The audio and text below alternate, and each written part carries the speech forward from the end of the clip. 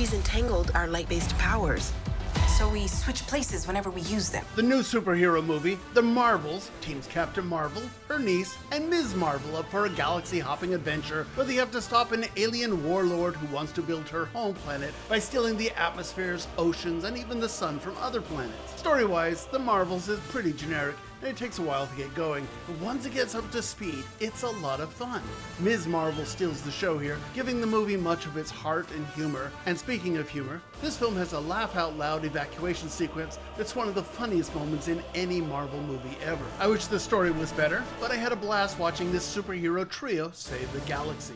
Harry, God has chosen you to have a son. Journey to Bethlehem is the nativity story told as a heartfelt, moving musical, with none other than Antonio Banderas camping it up as King Herod.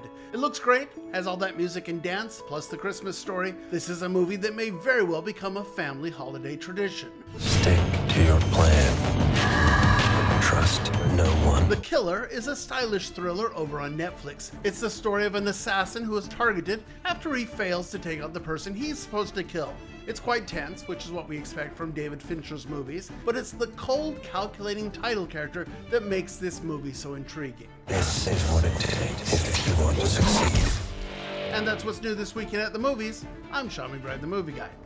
8:30 on an obvious Friday edition of the morning show. Why is it obvious? Hello. Sean's sitting beside us, Sean McBride, the movie guy. Only visits on Friday. And this week, unlike last week, where we seem to have about 25 new movies to talk about. Last week. Yeah, significantly fewer. Right. And so the question becomes, does that improve the quality at all when you have less? It improves the box office potential. So, I mean, the reason we had so many last week was because Dune 2 left, and so a lot of movies said, oh, let's sneak in and see if we can't get a few more films So in. what did they do with Dune 2? Has there been They another moved it to the date? spring. Yeah, it's coming out in March here. So wow, that's a significant pushback. I think they were correct in saying that these movies require actors to go out and promote them if they want to achieve their full box office. Now, fortunately, we resolved the strike here, so we're going to start seeing actors out again. But, you know, a lot of these films, we had, you know, about 6 or 7 of them just kind of move their dates, so. Yeah, okay, but in reaction to that, as you mentioned, 9 films fill the void. Yep, exactly. None of them really overwhelmed the box office. Yeah, though. but the good news was most of them were actually pretty good, so that's something to be said. This is a much more mixed bag. Is it really? Yeah. So how many do we have in total out this week? Well, unfortunately, we should have 4, but one of the films that I'm really looking forward to did not make it to Beaumont, so we've only got 3 this week. And are they all theatrical releases? 2 of them theatrical, 1 on home streaming. Okay, because this will be a weekend, if there's been a weekend. Yeah. That you might want to go to the movie theater or even rent something at home or watch something at home. Or catch up on those films from last week, that's true. as well. So. That's true. That's probably a good case. All right, so let's talk about, and start with the biggest big one of the names that are coming out. I'm not sure what the expectation is for this, simply because of the fact that it's, you know, yes, it's a Marvel movie, and yes, it's a character that people know, but I'm not sure they know this dimension of the character, the fact that there are more than one. Well, that's yes and no to that. You are correct, because this movie, The Marvels, has been plagued by bad word of mouth for a long time now. So they were very, you know, they're soft pedaling this. It's not going to do quite as well.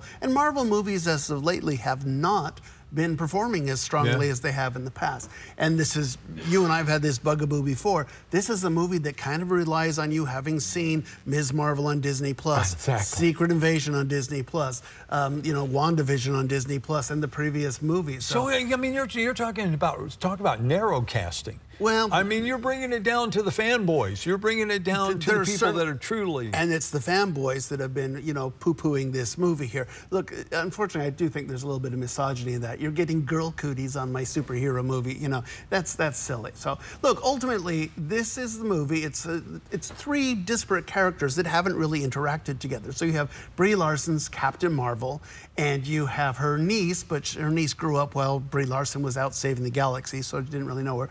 And then you have Ms. Marvel, who is a separate character altogether. But they all have kind of similar powers. And so the idea is what happens if their powers get connected somehow. So my question is, for those who did not and have no interest in going back, do they explain the connection? Yes, they do. And that's the pro and the con, because you have to do that so the audience says, okay, I know what's going on. But it also means that the movie kind of stops down while you explain, it's called an exposition dump, where we explain what happened here and get everyone caught up. I think the best way to see this, if you haven't seen those, you can just say, okay, such and such happened, but reasons. We don't really need to know the details and move on with it. Right. It does take a while to get going.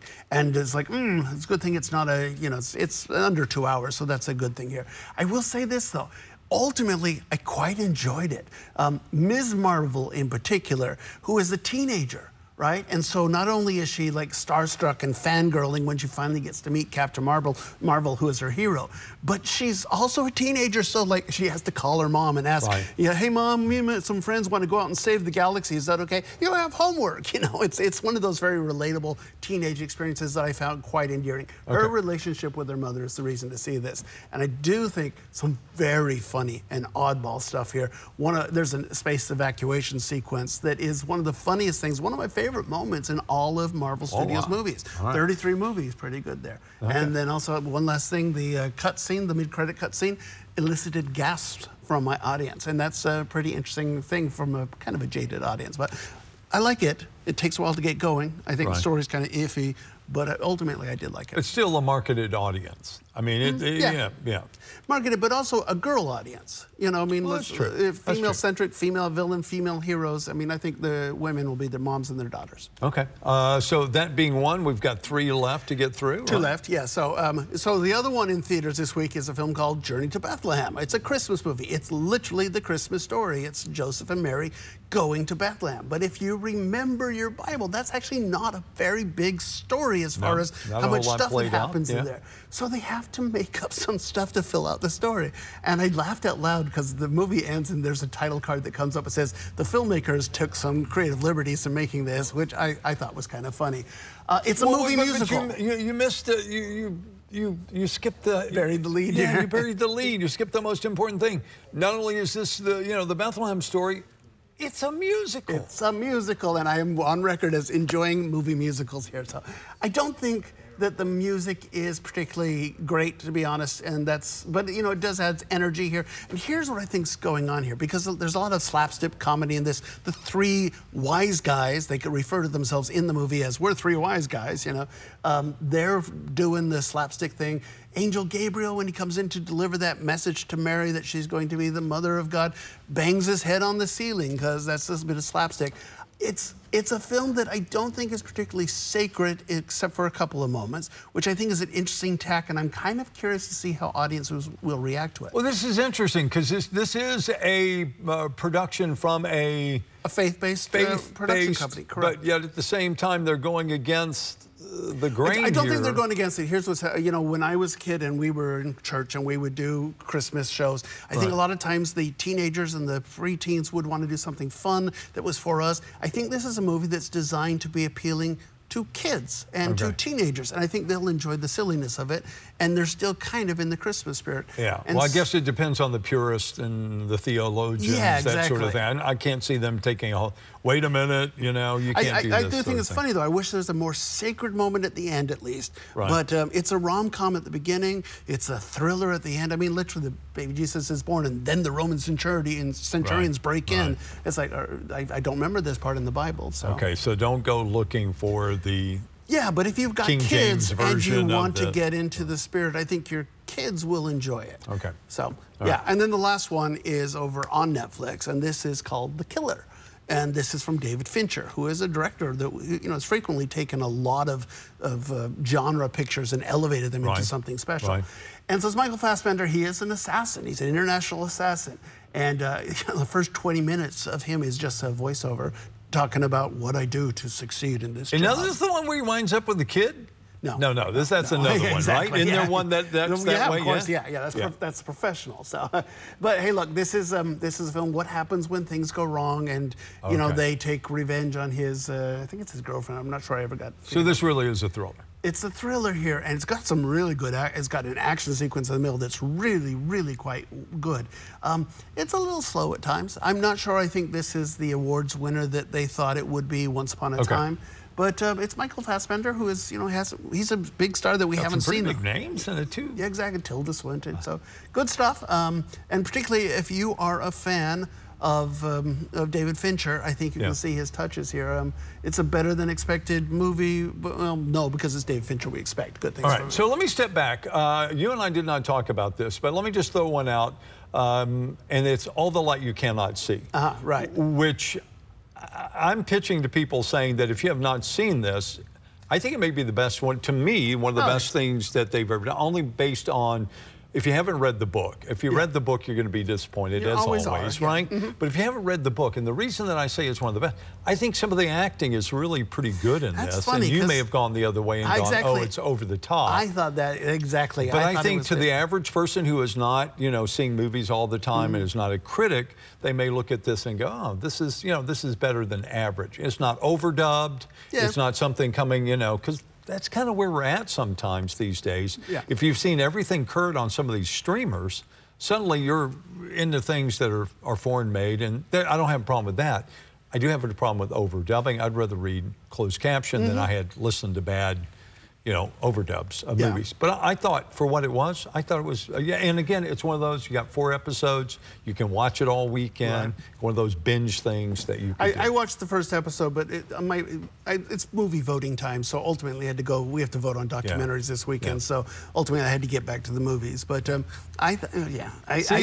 the other way. I can see where you'd go the other direction, I thought it was, but we often differ on that. You and I. He likes musicals, me not so much. There are lots of places that we go different roads. I'm just saying, I think for the majority of the people, when they watch this, they'll find it I'm not saying entertaining, but well produced. It was well made compared to many other production products. values were really good in this. So. For sure. Hey, and one quick thing, The Holdovers is the film that we'd hoped would get here. It's not here this week. It is expanding wide. It's in Houston. I do think it will get here eventually, because I've had several people say, when is this coming out? Did not get here this week, but it's going to make it here. All right, so we'll look forward to that. We've what comes next week? Next week we have a prequel to the Hunger Games called. That's coming out. We have the new Trolls movie comes out next week. We have a pretty good film called Rustin, which is the Bayard Rustin biography over on Netflix. So good stuff. All right, and of course all leading up to holiday movies, right?